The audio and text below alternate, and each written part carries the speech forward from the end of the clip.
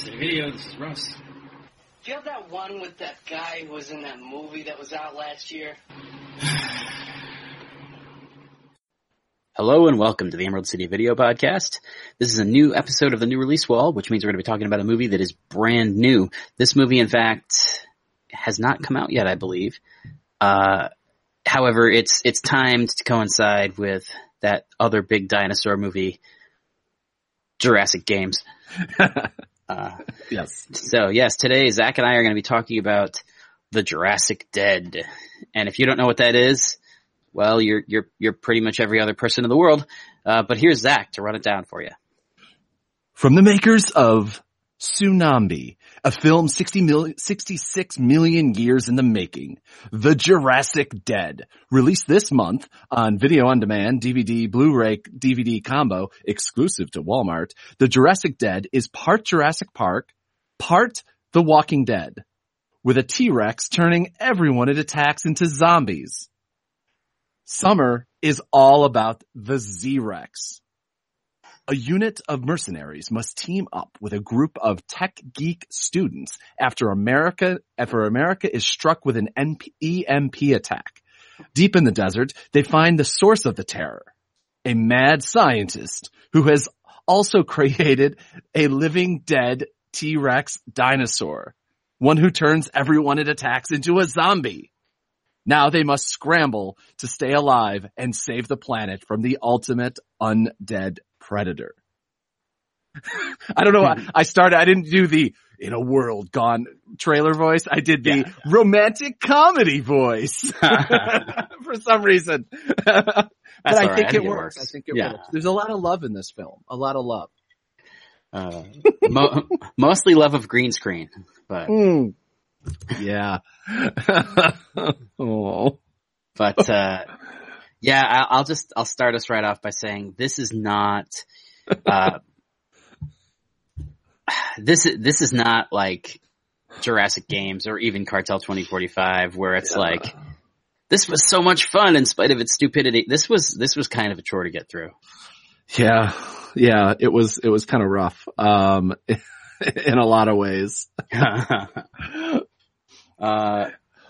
First of all, I love the fact that per the press release / official synopsis, the official premise is that it's a group of mercenaries teaming up with tech geek students, because it's like a girl who says she can code but shows no actual technical acumen. Yeah, they're just two kids that know more than a bunch of, literally meathead JSOC people who aren't even at least JSOC people, they know what they're doing. They're smart. These are just the worst B-level, quote unquote heroes, of the 1980s. Yeah. And I mean, have we watched a movie this bad for the podcast yet? I don't think so. I don't Not think bad so in this way, because I think that this one was more, was probably better put together than, say, the graphics and different things like that. It was certainly better, than even maybe than Jurassic Games, or say, the CG and just first thing. I mean, the editing was fine. I mean, this was like a sci-fi movie back, 10 years ago. That kind of world, but just everything was done slightly worse. The writing was slightly worse. So it wasn't enjoyable in a bad way. I think it was almost too competently put together for it to be funny, so bad it's good, sort of good. Yeah. And that was a big problem. It was definitively not so bad it's good, which is what you want when it's a zombie T-Rex.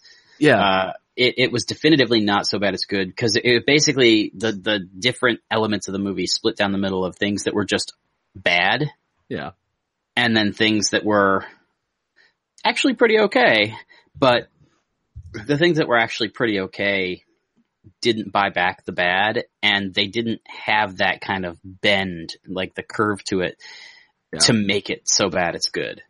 Yeah. I mean, like, and the things that are bad in it aren't like, oh, just the green screen's bad, or, oh, you can see the boom mic in one scene or something like that. It's just weird things like one of the main characters, has a blonde wig on that you can see the hairline on and looks cheap as fuck.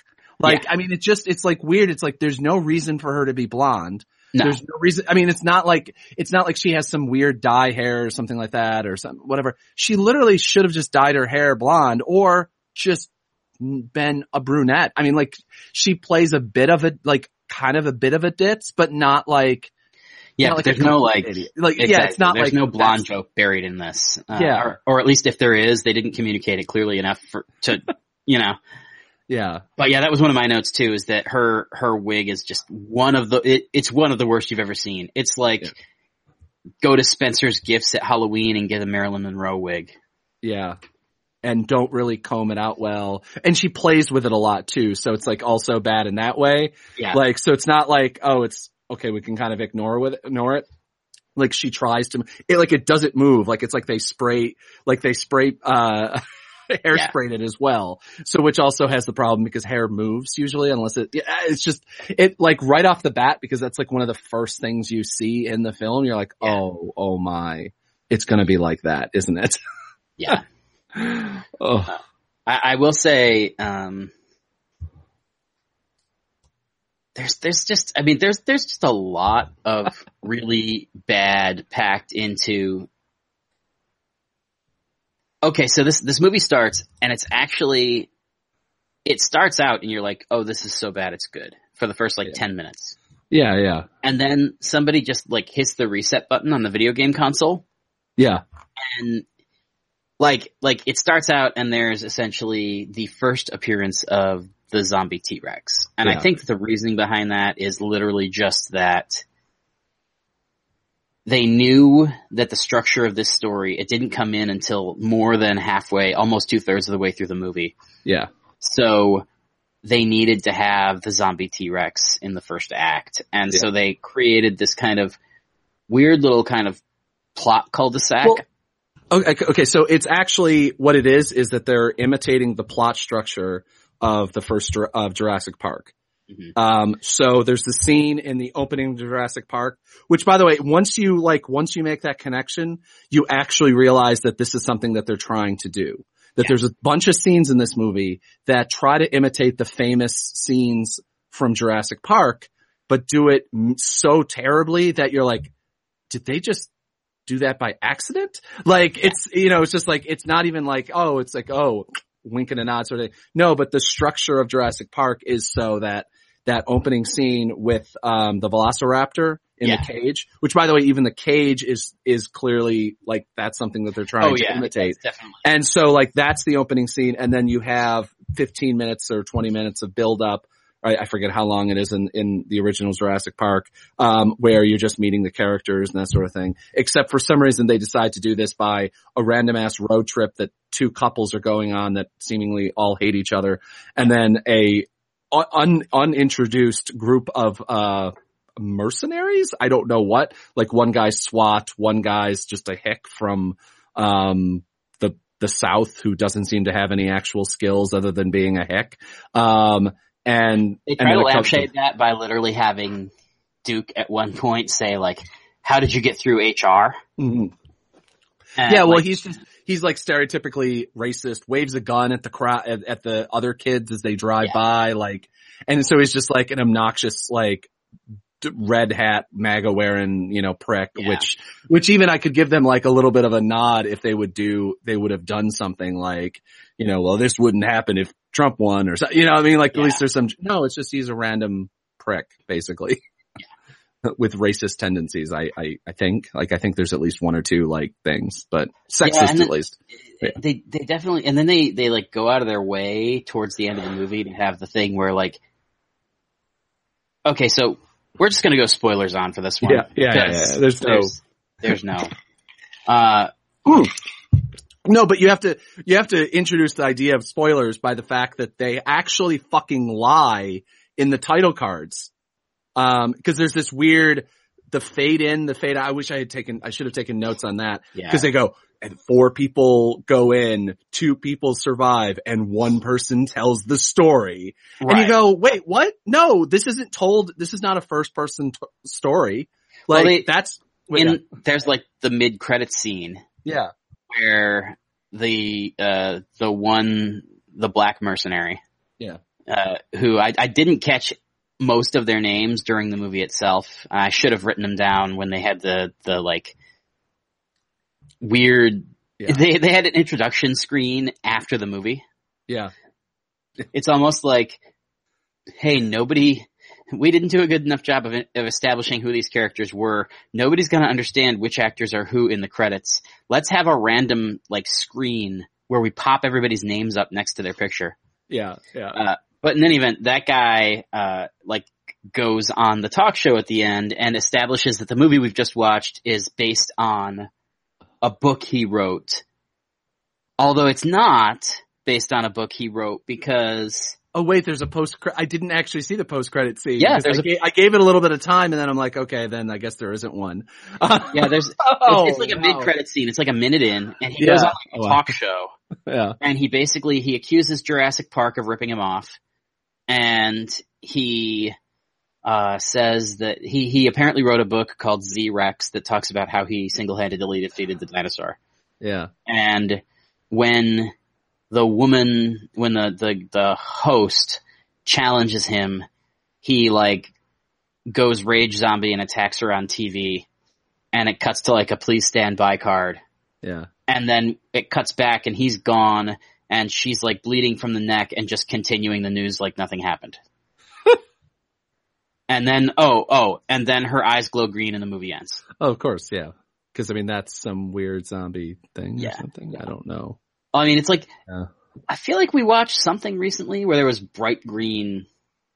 Was it Cartel 2045 that had a bright green chemical?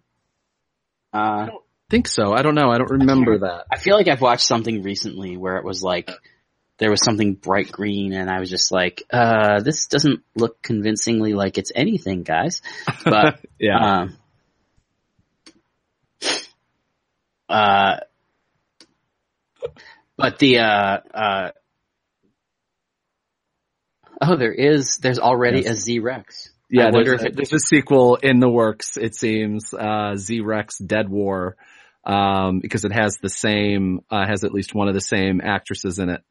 So I don't know if that's flashbacks, or whether she, I mean, I don't think anything really matters in this world. No, probably not. I don't know. But yeah, anyway. So yeah, that's fun. In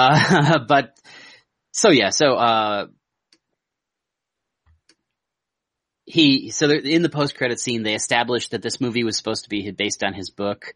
But of course the movie's not actually based on his book because the movie reveals that all of the remaining members of the party got zombified at the end. Mm-hmm.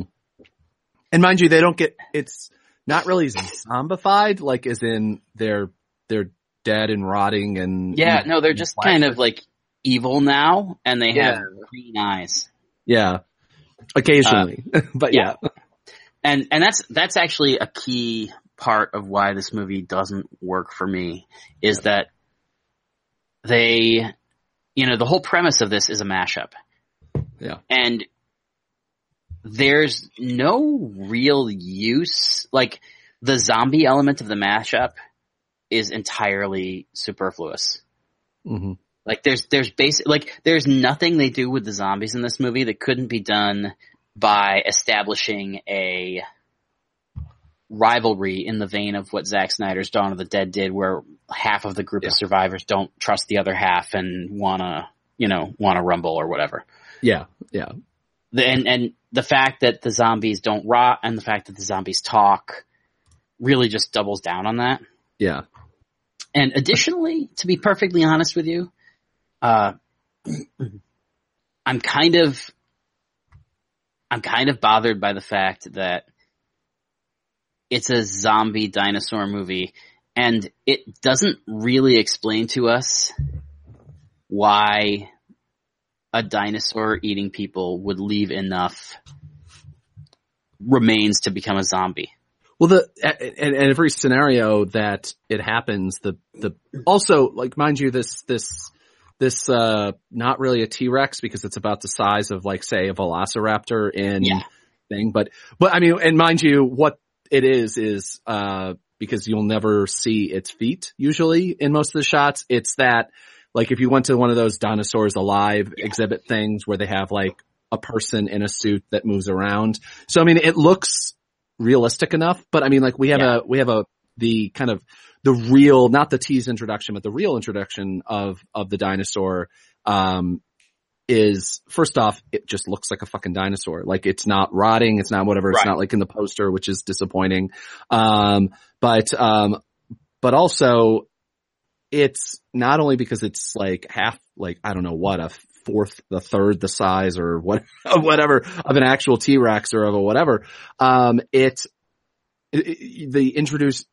introduction of the character, or of the dinosaur is with the dinosaur getting beat up by just a dude, like with his fist, who goes, "Oh, no, I got this," and then walks out and punches the dinosaur like 3 or 4 times, and the dinosaur is knocked out, and they walk on as opposed to like kill it or do anything else, which is its own, fuckery, but relatively, not surprising. And again, like, I don't know what it is about the tone of this movie.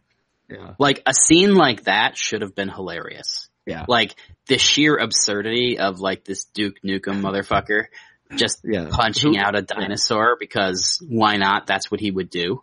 Yeah. Should have been really entertaining. Instead, you're just watching the whole thing going, is this what we're doing in this movie? Is this really happening? Yeah.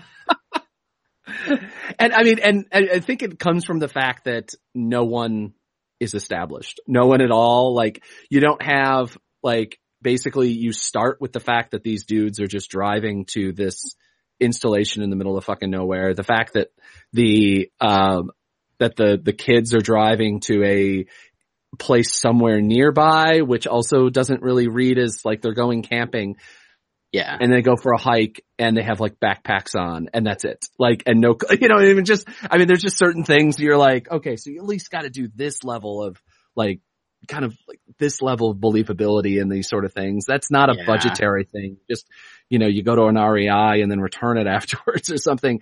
It's just, it's like, it's the most bothersome half-ass kind of directing and producing that you see in so many fucking films nowadays. I mean, not even nowadays. I mean, like, this happened before, this is an age old thing, but like, I just feel like those are the things that we never even spent 5 minutes or a minute of going, well, here's why these 4 completely different, one's a member of SWAT, one's like a Arnold Schwarzenegger stand-in who's a wrestler. Yeah. Like, he's supposedly a famous wrestler. I don't know. Or at least a known wrestler. That's basically by the advertisement of the, who he is. But, and then a, Hispanic cop. And then we have the redneck dude. And none of them have any special powers. None of them, not as in like superpowers, but as in like, none of them are like super smart. Nobody's Jason Bourne. They're just literally kind of also really terrible shots and really terrible. So it's just like, so you don't know why all of these people are together and who directed them to go to this place. Yeah. And why is it that it's just 4 dudes in a Humvee and not like if someone is, doing what they're doing, like, there's not part of a secret government operation. It's just so many like, I'm not clear. I'm not clear whether they were actually on the way to the installation or whether they also got waylaid by the EMP and just did exactly the same thing the kids did and hiked there. Exactly. Yeah. No, I completely agree with you on that feeling where it's just like, I feel like they were on their way to something in particular, but we don't have an establishment of what that is, which also probably would have, added some plot. Let me reverse course just a little bit because I do want to touch on the thing that I started to talk about. No. But okay, so we meet the dinosaur briefly. Mm-hmm. We see it essentially attack some people, and then the screen goes to black. And then it cuts to the guy who is the mad scientist who created the dinosaurs. Yes. Is like being held captive by some criminal who forces him to revive a dinosaur. And it's not really clear how the dinosaur had died. Or no, excuse me. It's not clear how they have an intact dinosaur that's dead. Yeah. Yeah. Like they just, it's like, no, you can bring stuff back from the dead. So, inject this dinosaur corpse. And you're like, wait, where did the dinosaur corpse come from? Mm-hmm. But, it's implied that it's part of his earlier work and whatever. Yeah. But so he, against his better judgment, revives the dinosaur and then just monologues about how evil reviving it was, and then runs away as the dinosaur kills everybody. Yeah. And then hard cut to him lecturing at like a community college in a classroom with 8 extras. Yeah. And it seemed like it was supposed to be an homage to the scene from Raiders where, yeah. Cause like the girls all have crushes on him in spite of the fact that he's a weird looking dude who wears a really ugly bow tie. Yeah. And it's amusing too, because he's not that weird of a dude. Like you can actually look at it's not like they specifically cast somebody. They made him look weirder in the film. Like by not only giving him a fucking like idiotic, again, Spencer's quality lab suit or lab coat or whatever. And so it's just like this guy actually looks normal. But they decided to make him look like a complete dork. And not in any sort of pejorative way, just like your stereotypical nerd, kind of to some level who supposedly, I guess they're establishing that that's why he's going to be mocked or I don't really know. But yeah, sorry, continue. Yes. So he's in the classroom and one of his students brings up that apparently he was fired by the government for trying to bring things back from the dead. Mm-hmm. They challenge him on this, and rather than responding one way or another, he basically tells the kid, look, if you're not gonna be nice to me, then get the fuck out of my class. Yeah. And then without missing a beat, he then turns around and is like, by the way, I brought a dead cat we're gonna bring back to life. Yeah. And of course it can't be just like a cat that looks unconscious. It's like some fucking tortured, half burnt, like roadkill. Yeah. Which is also one of those like weird choices that you just go, you could have just had, it could have been a moment where it's like, oh, this cat, and then it's alive, and then you can have it. Then also you can have a scene where an actual living cat that you have runs away, and it could have been a scene that like, oh, the students could react to, but no, we don't have that. Yeah. But so, and then you get a scene between him and his supervisor where she essentially lectures him and then fires him or threatens to fire him. Mm-hmm. And I swear to God, the acting in that scene, which is essentially a precursor to most of the movie, but the acting in that scene is like the level of acting of the fake soap opera in Twin Peaks. Yeah. Yeah. Like, so absurdly over the top. And I think part of it is that you get a bunch of like actors who are not super comfortable working on a green screen. Cause there's basically, as far as I could tell, there's basically no sets for this movie. Almost everything is done entirely on green screens, which I do understand like budgetarily, and it does make sense if you can do it well. Yeah. They can't do it well. Yeah. But so like, they're ostensibly in a hallway on a university, but they're standing against a green screen and they're reacting to nothing and they're interacting with nothing. And I think that leads to some of these relatively inexperienced actors overacting. Yeah. I mean, also the dialogue is, for some reason they seem to, as opposed to writing smart, they wrote hard. Like they tried to make it as like just a scene. We're like, look we can't have you doing this bullshit on our college campus. You need to leave now. It's how dare you do this sort of an outrageous thing? We hired you in a da-da-da-da-da. And it was just like, again, it's like, it's bad reviewing to try to, but it's one of those very few films that you can look at and go, almost anyone could have done a better job in a lot of ways. I don't blame the actors for reading an atrocious script and appearing and like, it's hard because you couldn't do much with this. So even if these guys who all of them look like they have, maybe a handful of other roles in these type of films, and then everything else is like it looks like college shorts and kind of student stuff.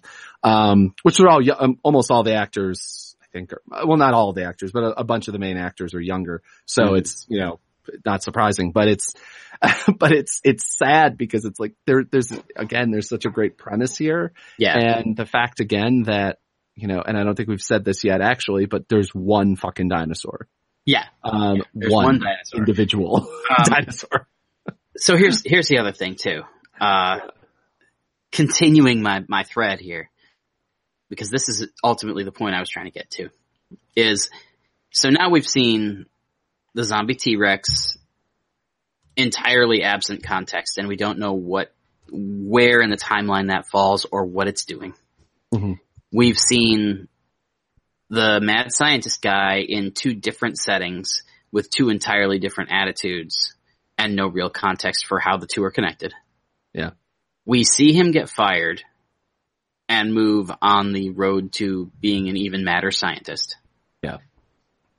And now don't forget he gets hit by a bus, doesn't he? Oh yeah, and he gets hit by a bus. Which somehow, and then all you see is, which I find very interesting because there is little moments in this film where they seem to be trying to build a world. Yeah. And obviously since there's already a second film, and obviously because we have like the whatever like weird organization that is at the start of the film has a dinosaur, which is again, it's really unfortunate because I feel like you could have really easily written some sly dialogue where we got a dinosaur from an island in the Caribbean. I mean, like there's a way that you could have been like, so this is in the Jurassic Park world with a nod and not get sued because it's to some level, it's clearly fucking parody. It's clearly parody, because they're not even trying anything else. But then you see, a guy, like a hand come down with a mask, and go over the guy who just got hit by a bus. Very comically, which is, and also it's even more comical because I just happened to watch Mean Girls. And if you remember, like Regina gets hit by the bus and I'm like, how did they do it so much better? Like, I know that Mean Girls probably had a budget 30 times the size of this, but like, it's still like, it was just kind of funny because they hit him by the bus really poorly in a very comical way. It was like Joe Black level of, I would even say that because that at least like was kind of hilarious. Yeah. Even though obviously it wasn't supposed to be, but it was just like it was though. It was the funniest part of that movie. Which wasn't supposed to be funny though, so it was definitely the funniest part of the movie. But sorry, I'm just remembering it.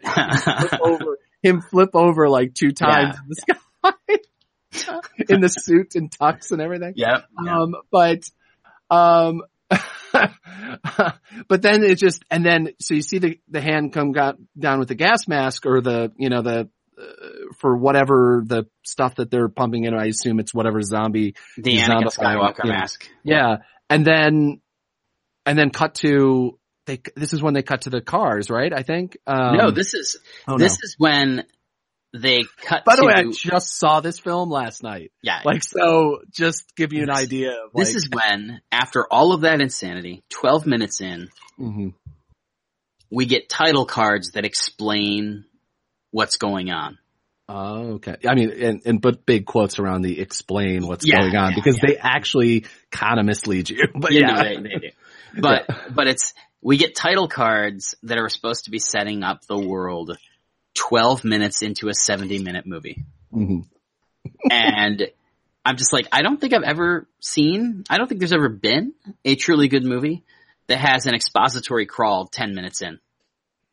10 minutes in, you shouldn't need an expository crawl because if you do need one, if you need to set up the world at that point, then what you're admitting is that the first 10 minutes of this movie, everybody watching didn't know what the fuck was going on. Yeah. Yeah. And it's not like, because I mean, obviously you can compare that idea to, the film we just did recently, Jack Reacher, which had the 8 minutes of, things quiet and things going on that, you didn't necessarily know what was going on because there's just a bunch of characters doing things. But again, everything that happened in the beginning, I mean, kind of actually wasn't necessary. Mm-hmm. Because you could have just very easily had this evil guy in a laboratory or something that's in the middle of a desert with a dinosaur, because they don't explain where the origins of this dinosaur, which doesn't exist in life, right? In 2018, which I assume this movie is set in. So you kind of need like a little bit of an explainer on that, but then they also don't really explain in any way, shape, and form, what exactly is this zombie thing that he's doing and why he's doing it and why he's interested. It's not like he had a dead wife and he tried to revive her. It's not like one of those things. But so there's nothing really of any use at the beginning of the film. And, the fact that the guy's like going to work at clearly a community, it's like clearly a community college, situation. I mean, it's weird because it's like they had to have made those choices, because if you have a classroom, you can get a larger classroom usually, so they made the choice that, because that was a classroom, it wasn't like an empty room that they filled with chairs and a handful of students. I don't know. I mean, I know for a fact that I could get, an auditorium where at least it looked like, something other than, I would jokingly say, Onondaga Community College, but they actually have much nicer classrooms than what we see here. But it's just very, very weird, because like they decide to make so many choices. They make so many choices in this film that tell you something other than what probably is actually what I have to assume was the actual kind of meaning that they were going for. I can't imagine that they just decided to be like, oh, no, we're not going to tell you where this fucking dinosaur came from, at all in any way, shape, and form. And not even like, oh, there's an evil, this isn't like if you started watching, I was going to make the Resident Evil reference, like, cause there's this overall, overarching evil corporation behind everything, and you don't know who's on what. But no, they actually have an explainer they actually, by the seventh or eighth one or whatever it was, they actually had like a tight explainer kind of in 2-3 minutes over the opening credits of what you should know from the previous films. Because again, they also changed up their worlds like 6 or 7 times within those films. And so you didn't know necessarily, well, this is the 4th or 5th film. What actually is the world now? Yeah. Who actually is running it? But oh my God, Bear is running it. How can that be? Exactly. But yeah, it's just like, it's unfortunate because there's like, if you're going to jump in 12 minutes in and have like a massive title card, like a weird, also really weird, like not even iMovie. Oh yeah. Maybe like iMovie from like, I don't know, like 2000 and like 6. I'm trying to remember when iMovie came around, but like it's an early version. Like this was edited on Premiere. Like I don't understand why they made certain choices that they did. I mean, it had to have been edited on Premiere or Final Cut. I don't see why you literally it wasn't edited over more than a month. So I know I can tell you that they could have gotten an Adobe trial membership for 30 days for free and done it. And you don't need to actually know how to use. You can actually like download free title card things. So it's like, I don't, that's one of the things that kind of bothers me, I think, about some of these lower budget films where I go, I get that everything is a time issue, but when clearly like this film and then, I think it was Games, Jurassic Games, Jurassic, that like the director and writer and like he had some role in the film or like he was director. Cartel 2045. Cartel 2045.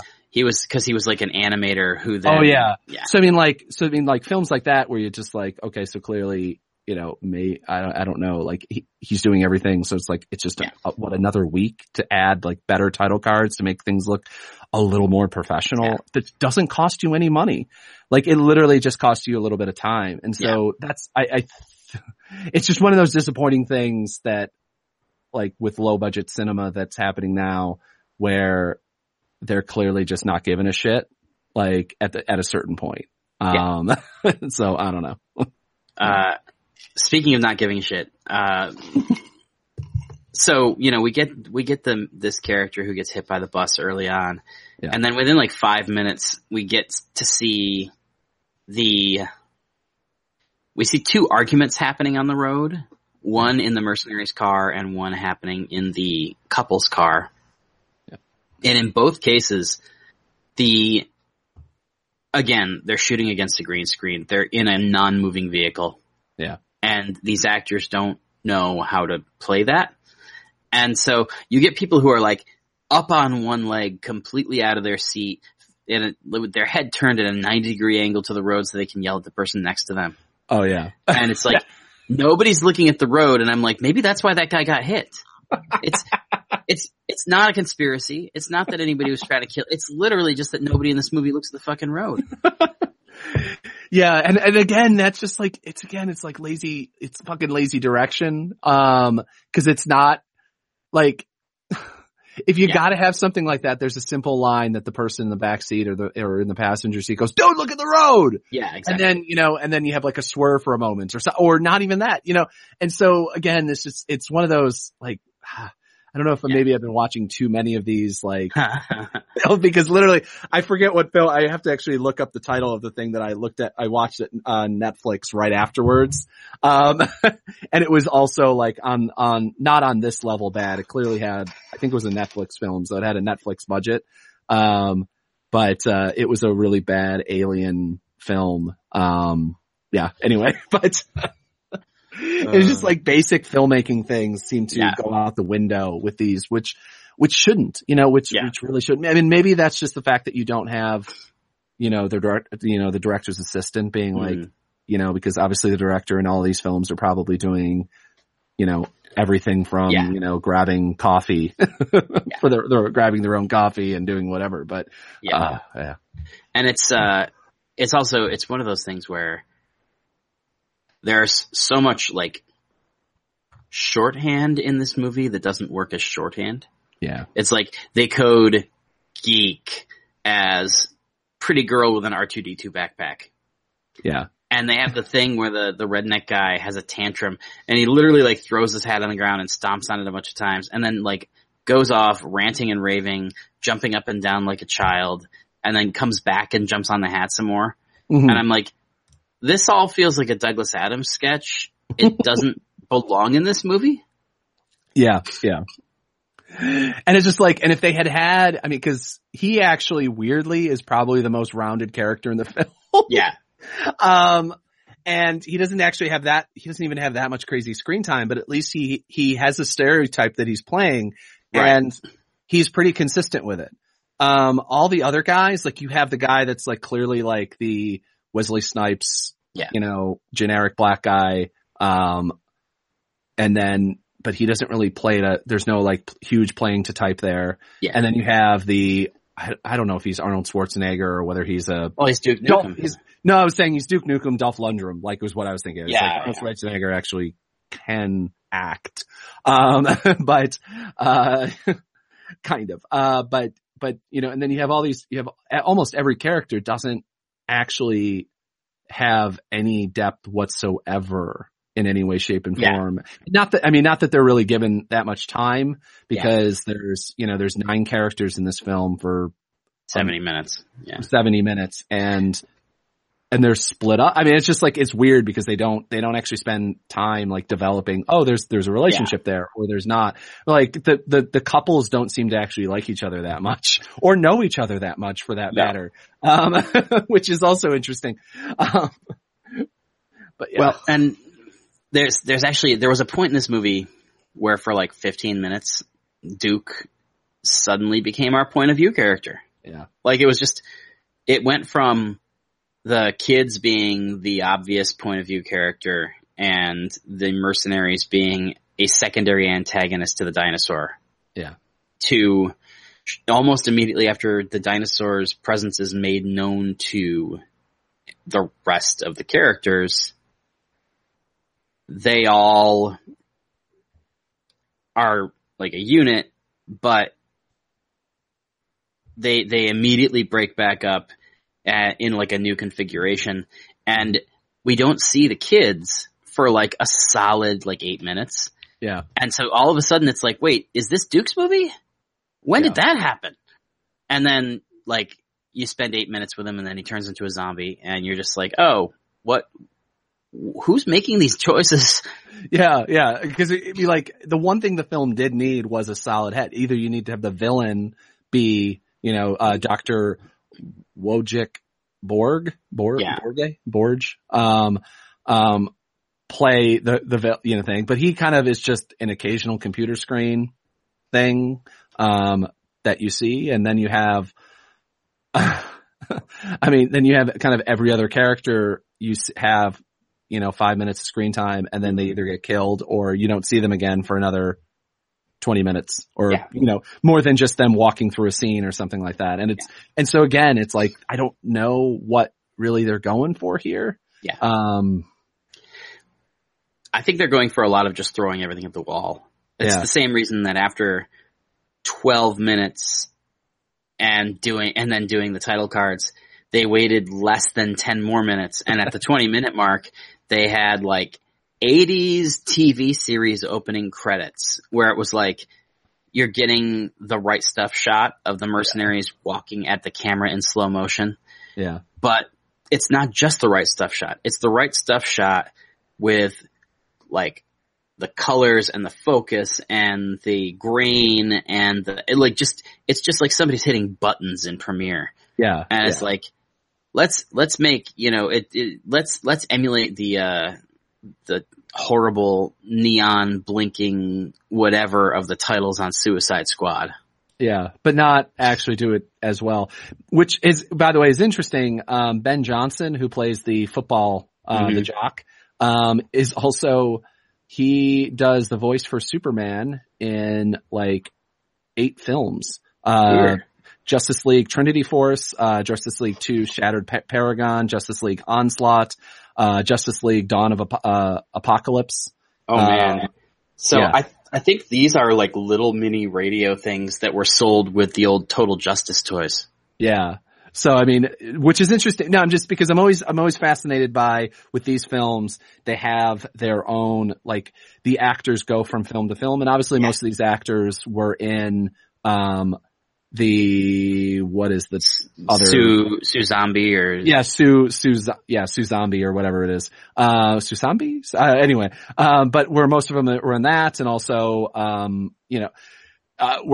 going to be in the next film, which is also interesting. A lot of them have already been cast in the new, the K-Rex, or was Z-Rex, film. Yeah. So we know that they quote unquote survived, or at least possibly have flashbacks again. I don't know. It's so weird. And again, like, I guess you can write it off as the size of the dinosaur being the reason that people survived the dinosaur attack intact enough to be zombies. But like that element of it is weird, where it's like, we're zombies and then we're getting shot into pieces and then blah, blah, blah. But no, it's totally cool. We'll be back later. Yeah. Can I just say, by the way, Gunner, the like quarterback guy? Yeah. Ben Johnson. Yeah. He carries himself, he sounds, and he acts like the guy who played Rick Derris in Clerks. Yeah. But, for a whole movie. Yeah. Also,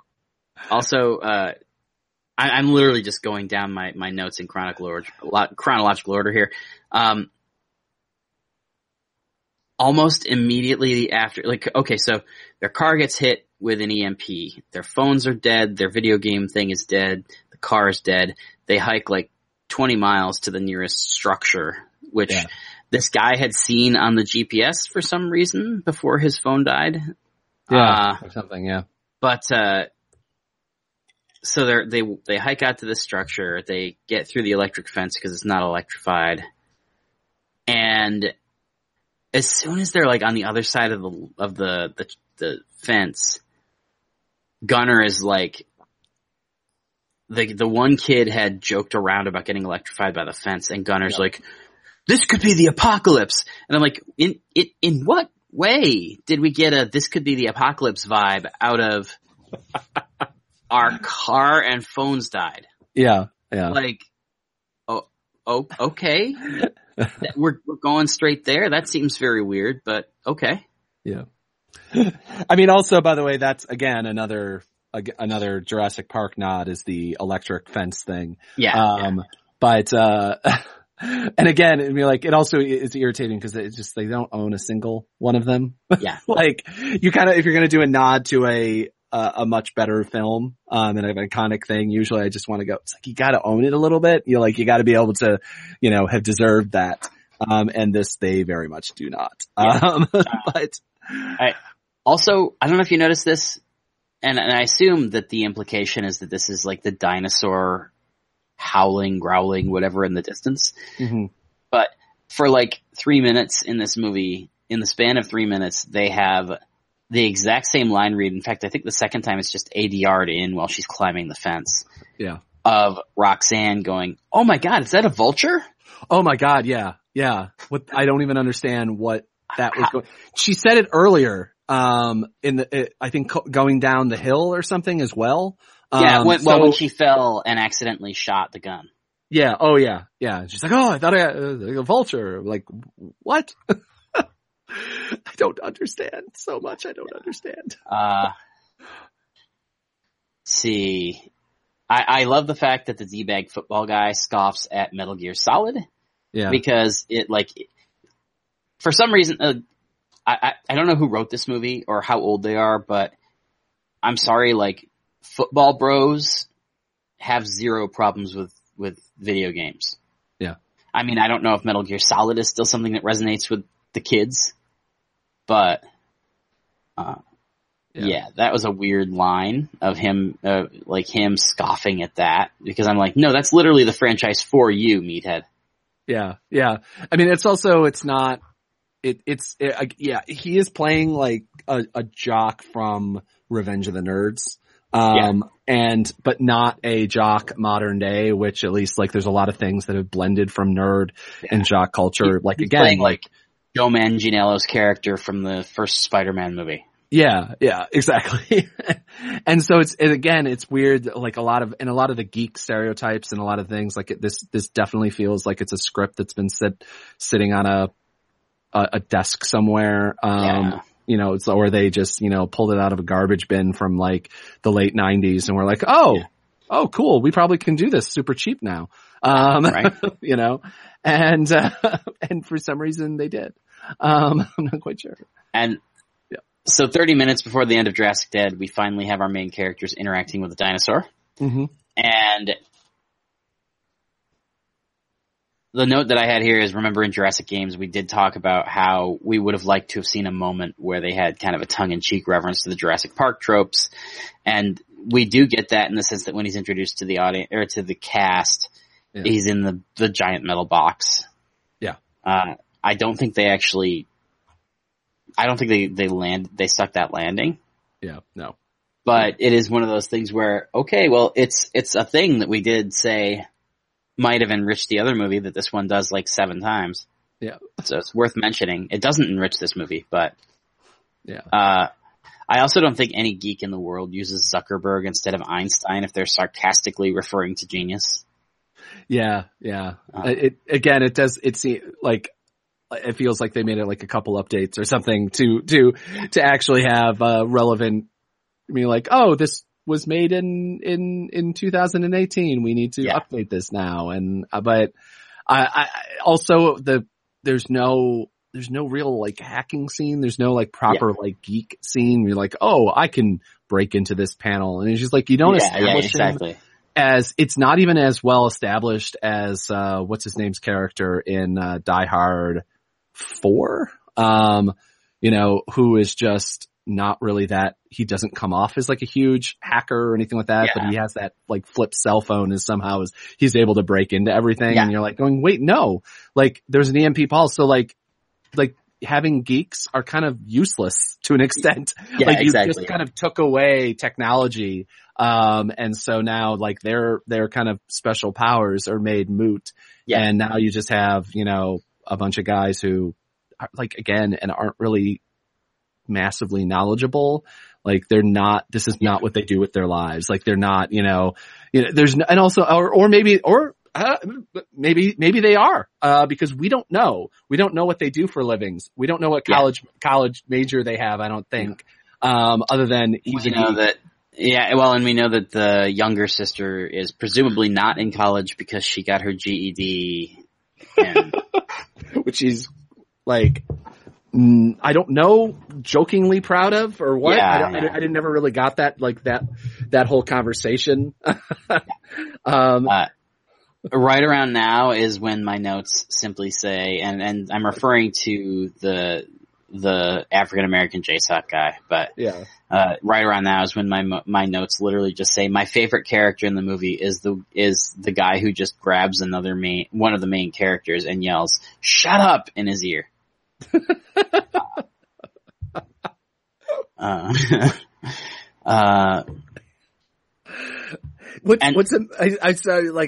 said this before. I said this maybe like 5-10 minutes ago, but like I'm actually surprised because I'm like, I remember so little of this film from less than 24 hours ago. I saw it at like 10 o'clock. I saw it at, it's been 24 hours because I think I watched it around now, but so they give the redneck guy, he's like an InfoWars reader. He's like a flat earther. He doesn't believe that we went to the moon and whatever else. And he has this monologue about how, zombie dinosaurs are going to be used to make America destroy itself. Yeah. And I'm just like, do you think we need zombie dinosaurs for that? Because clearly this film was written before Trump. And I think that's like, it's actually kind of unfortunate that it was, because I think that, like, again, since as we kind of, shuffle towards the apocalypse as we have like the last 2 years, I feel like again, and, this is something that kind of happens in any like depressing time period. Apocalypse films and end of the world films do really well because people kind of are vaguely in that mindset of, of terribleness. And it's unfortunate that, because if you're going to have a lot of these characters, I think it actually would have played really well into that. Yeah. And I guess I get that making fun of the president, making fun of Trump isn't, always the best for these type of films to do financially, maybe. I don't know. But I also feel like there's at least something in there to, again, it just comes down to that's a line of development that could have happened in the film. Yeah. Not talking about President Trump, but just talking about like, he's this conspiracy theorist or whatever. And, he's in the middle of a fucking conspiracy. And so like, that's a moment, like that's a moment that you can jump on and kind of build at least a couple scenes from, because you have a guy who believes in, unbelievable conspiracy theories and probably, not the moon landing and everything, in the middle of a massive probably government, I don't know, conspiracy. And like, that's something to fucking build on. But again, they just go, we're going to plow forward with useless dialogue and also kind of useless movement within this building. Like once they get into that building, it's just complete and utter fucking confusion to me. Not only because I was drunk when I was watching it, which I guess I don't know whether it /helped or because I don't know if I could have survived. I would have been like, no, this is one of those, it's only 70 minutes, but I have to watch it in 2 parts. Those we've reviewed those before. But I don't really understand once you got in there. There's I think one line where they say something about it's a maze or it's confusing or something, but it's just like going from a room to room and then characters are together. It's not really any, you have like moments in say like, Star Wars or something where there's like doors that they don't control, open and close and get shut. And then you have characters and groups that get separated, but like there's not any of those moments. Like all I remember is just characters being together and then characters not being together. And there's no like, well, you stay here. Yeah, there's no transition. And it's like scene to scene. And it's like, I feel like they shot a bunch of stuff and then just decided to try to chop it together. Maybe I don't know. I don't know if we need a Snyder cut on this one too, but, I will say, talking about superhero movies, there's a shot when they're finally kind of all working together to try and escape the zombie dinosaur and a couple of other of their friends who have become zombies. There's a shot where all of the gun-toting characters are like blasting away at this door. Yeah. And when the door finally breaks down, it's something. It's like the worst CG I have seen this side of the Roger Corman Fantastic Four. Oh yeah. It's like, it just disintegrates and it looks like something out of like a Mario level video game. It looked like something out of Doom, like, or not, either Doom or like Cat Return or like Wolfenstein, but not any of the more incarnations. Right. It's like, literally, I actually, like that was bad enough that that's something I actually remember. Now that you mention it, like, I almost made a note. It was like ice cubes. Just like, And it's always weird again with those, like that's something you do with like a smoke machine. It's hard not to at this level filmmaking, like when there's like a bad, quote unquote, bad effect or something like that in Batman versus Superman or a Marvel film or something like that. I don't tend to criticize in the way that I criticize like something like this, where I go, that was just them not wanting to spend the money. Not that, but in this, they made the conscious choice to have a wide shot with the door falling apart and then watch that in a screening room and said, no, that's needed. I would have rather had them shoot at the scene and then cut walk through some rubble or something like that you can just pull from a lumber yard or whatever, whatever it has to be. And you go, but no, they made the decision to do a wide shot and they all thought that was okay.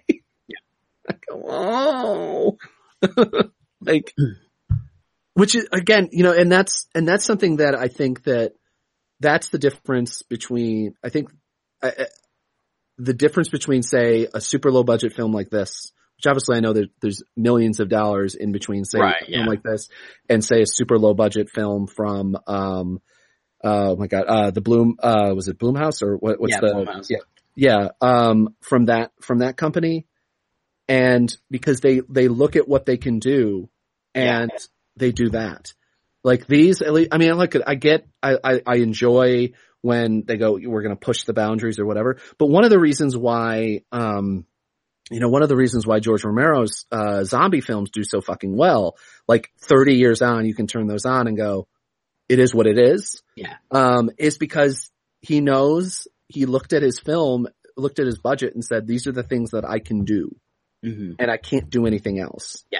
And for some unknown reason, these films make these decisions to go, look at guys, we got $50 in budget left, but what we're going to do though, and it just always surprises me because I mean, like, you have really inventive filmmakers that are able to get away and able to do using, camera angles and things like that. But then you have to go, like, do these directors that do these films I guess they have to not know their limitations. Yeah. And that's, I think, to me, always the difference between a great director and a not so great director is knowing their limitations of what they can do. Or, and you have films where it's like, okay, so, Ron Howard, Ron Howard's a bad example. But you have a filmmaker who, can't do action well. No, but it's like can't do action well. But he does everything else really well. Make sure you pull in a really good editor and you pull in a good cinematographer that knows how to do those things and use those guys as your crutch through that. And sometimes you can make those people can make really new and inventive action films. Mm-hmm. I mean, fucking hell. I mean, look at, what James Gunn has been able to do, considering he went from, what was his film before Guardians? I mean, like, he's one of those Super. Yeah. I mean, it's like one of those weird, like, but his entire, like, back legacy, I mean, what, 4 films, like literally still, he's directed what, two Guardians, and, so like 4 or 5 films ago, he was working with Troma. Oh yeah. And so it's just like, so clearly, and it's just, I don't know, I can't remember seeing, if I've seen, any of his Troma films or not. I never seen Romeo and Juliet, but. Yeah, but it's always, it's kind of always amazed me that, it's like, I don't, if he always knew he could do better or if he was able to pull in. Obviously Marvel is its own entity, so Marvel will bring in people if they know that this person can't do this sort of thing or just feels uncomfortable or whatever to make sure to, look over. But it's disappointing because again, I mean, this is such a great, I fucking love it. I was so excited. I know when I first wrote it up, that this is a thing that was going to exist. It was like, oh, that's going to be so much fun. Yeah. I will say as we're getting close to the end of my notes here, again, I'm the zombie thing, it doesn't feel important or needed. The fact that they can talk and that they retain all their memories, they're just like evil now. Yeah. Completely undermines like the idea of them being zombies. Yeah. And so there's all that. But the thing I did want to compliment is like the shitty fake blood splatter when they sliced the conspiracy theory guy's throat. Yeah. I actually kind of liked the fact that they had like the weird, like graphically strong hand-drawn animation kind of thing. Yeah. So, cause it doesn't look like the kind of nebulous cloud of CG grit that similar scenes have looked at in a lot of our previous indie films. It looks like somebody made a conscious artistic decision, and whether or not that decision makes sense is, a whole other conversation. Yeah. But at least it was like that is a scenario where it feels like they've seen enough of these movies to be like, you know what? Blood splatter is a real problem when you have $5 for your CG budget. Yeah. So let's make a movie where we can toss in something else. Yeah. But I will say that as much as I thought they did it pretty well with that, I then didn't like the fact that they immediately had her, or they immediately like went back to it like 3 more times. It was like they found it so late in the movie that going back to it a couple more times felt out of place. Yeah. But yeah, and I mean that carries through the whole movie. Like even the closing credits are just throwing everything at the wall. You have like some of them are neon, some of them like are like tongue in cheek with the characters' names showing up instead of the actors' names. Yeah. And then like a bunch of them turn into comic panels, even though there was no comic attached to this in any way, shape, or form. And it's just even the closing credits are just exhausting. Mm-hmm. And that's easily, it's like a metaphor for the whole movie. It's just, it's just, and it could have been way more than it is, and it could have been a little bit less than it was, but not quite so obnoxious about it. And either way, I would have enjoyed the experience. And really, I can't think of almost anything in this movie that I'm like, you know what? I enjoyed that. Yeah. And it's again, it's really unfortunate because it could have just, it's a freebie. Like, you don't need to make a good movie. It's the premise that sells it. Yeah. But even the premise, they don't really capitalize on because there's only one dinosaur and we meet it 2/3 of the way through the movie. Yeah. And it's, and they didn't, it's like almost everything that they maybe, you can partially blame the advertising on the fact that like of what our expectations were. Yeah. But again, it was, I was disappointed that like with Jurassic games that there were so few actual dinosaurs in the film. Yeah.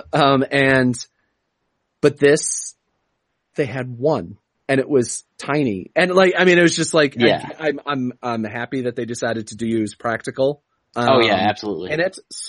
But that also meant that the thing was able to get punched by just a moderately big dude, who isn't, I mean. Yeah. And it also means that the practical sometimes really struggled to work against the backdrop of like just green screen and like iMovie quality green screen effects. Yeah. And so like if that had been CG, at least it all would have been like on the same plane. Mm-hmm.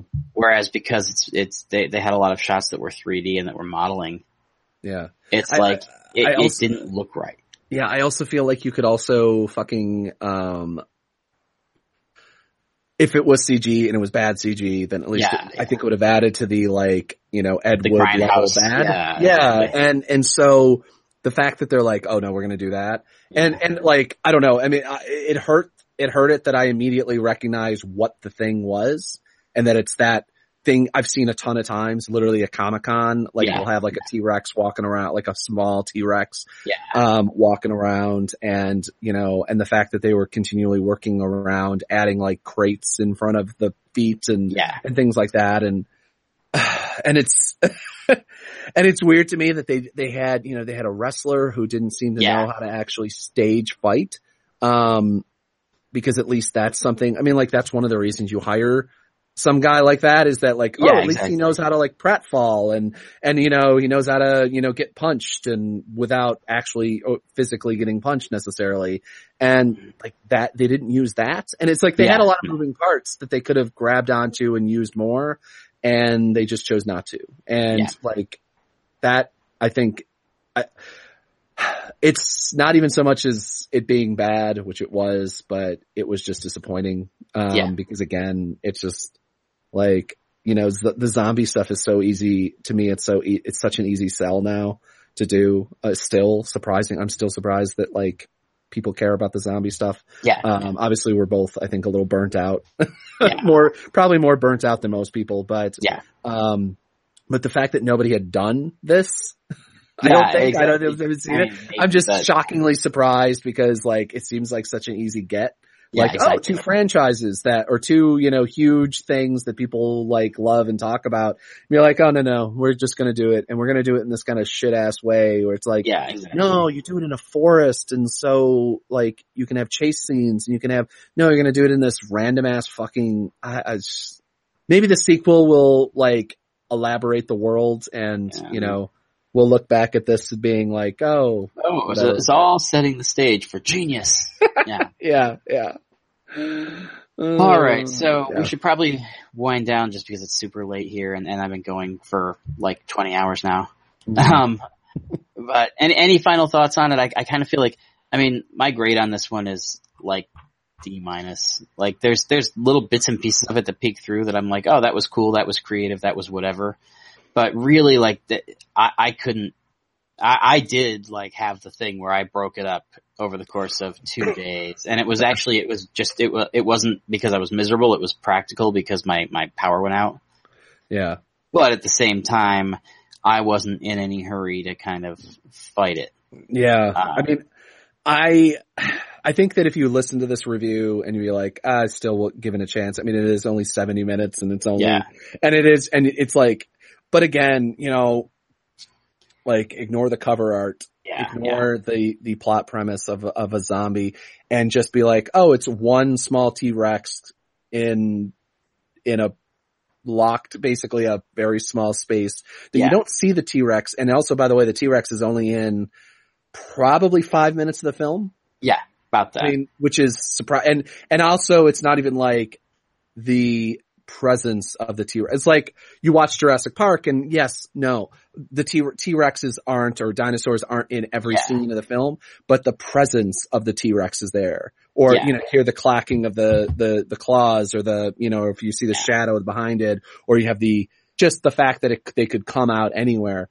But it's not an open, they're not in an open, like, zoo or park like they were in, say, Jurassic Park. They're in a locked, weird building with solid fucking metal doors. And so you go, no, if they're in a room and the doors are locked, they're pretty fucking safe. And also it seems that they can just get away pretty easily too. It's not like, oh shit, you know, it's not, there's no scene that comes, and again, this is, you know, it's unfair to compare a film like this to Jurassic Park. But on the other hand, Jurassic Park was what, the early 90s? Yeah. In 90s? 95, I think. 95, and this is 2018. So all of the tech, like, we literally can do, like, I could do in iMovie half of the things that, you know, Spielberg spent tens of millions of dollars doing, except for the practical dinosaurs. But, so it just comes down to, like, say, there's not even a single scene that goes down to the fantastic, you know, the Velociraptor scene in the kitchen, which, like, if you're gonna copy the good stuff. And again, they just didn't, I don't know. A lot. Basically, my review is I would agree with you. D-. I wouldn't want to fail it completely, but yeah, this is the first for me. I think the biggest standout of it is that this is the first time that we've looked at one of these kind of B-grade direct-to-video movies, and I can't say in good conscience, yeah, you know what, watch it anyway, because even if it's not like with Cartel 2045 or with Jurassic Games, it was like, even if it's not technically excellent all the time, like the passion is clear and there's some really cool bits in it and blah, blah, blah, blah. Like this one, I'm just like, no, I don't see what the appeal would be outside of the premise. And they like betray the premise so often that it's kind of like, eh. Yeah. So. And it's, yeah. But yeah, like I said, if you listen to this entire review and you're like, still, then obviously watch it. But because I think that knocking down some of the vague, very small, tiny expectations, that it had.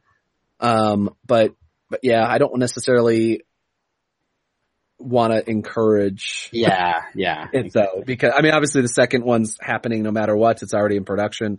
Yeah. But I don't want to encourage it because clearly the people that are involved in this don't get on how to do this well. And again, it's so unfortunate because it's such a fantastic, like, D level, horror film. Like I said, it's the kind of thing where I hear the title, I hear the premise, and I'm like, oh, that's such a great idea. Yeah. Yep. Agreed. All right. And where can people find you on the worldwide internet? I'm on ZD Roberts on Twitter, Zach D Roberts on Facebook, and of course you can always check out my work at visu.news. That's VISU.news. Excellent. You can find me on Twitter at Russ Burlingame. There you can find links to my other podcasts, to my day job at comicbook.com, a whole bunch of other things. You can follow the show on Twitter at ECV_podcast, or you can find us on Facebook and Instagram as Emerald City Video Podcast. We will be back very soon. This one, again, because technically there's no review embargo, and I don't feel like the spoilers are going to spoil anything because I feel like there's nothing to spoil in this movie.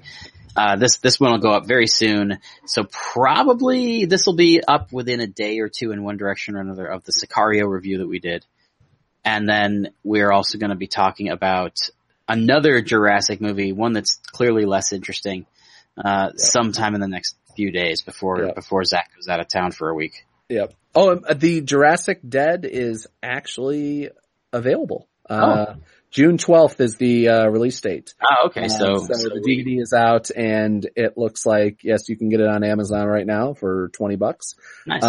I would not recommend doing that. No, but if anything, go to Walmart and get the $9 Blu-ray combo pack, because it's if you're going to watch it, then spend as little as humanly possible. So, but yeah, so we will be back soon, and everybody please remember, be kind, rewind. Yes.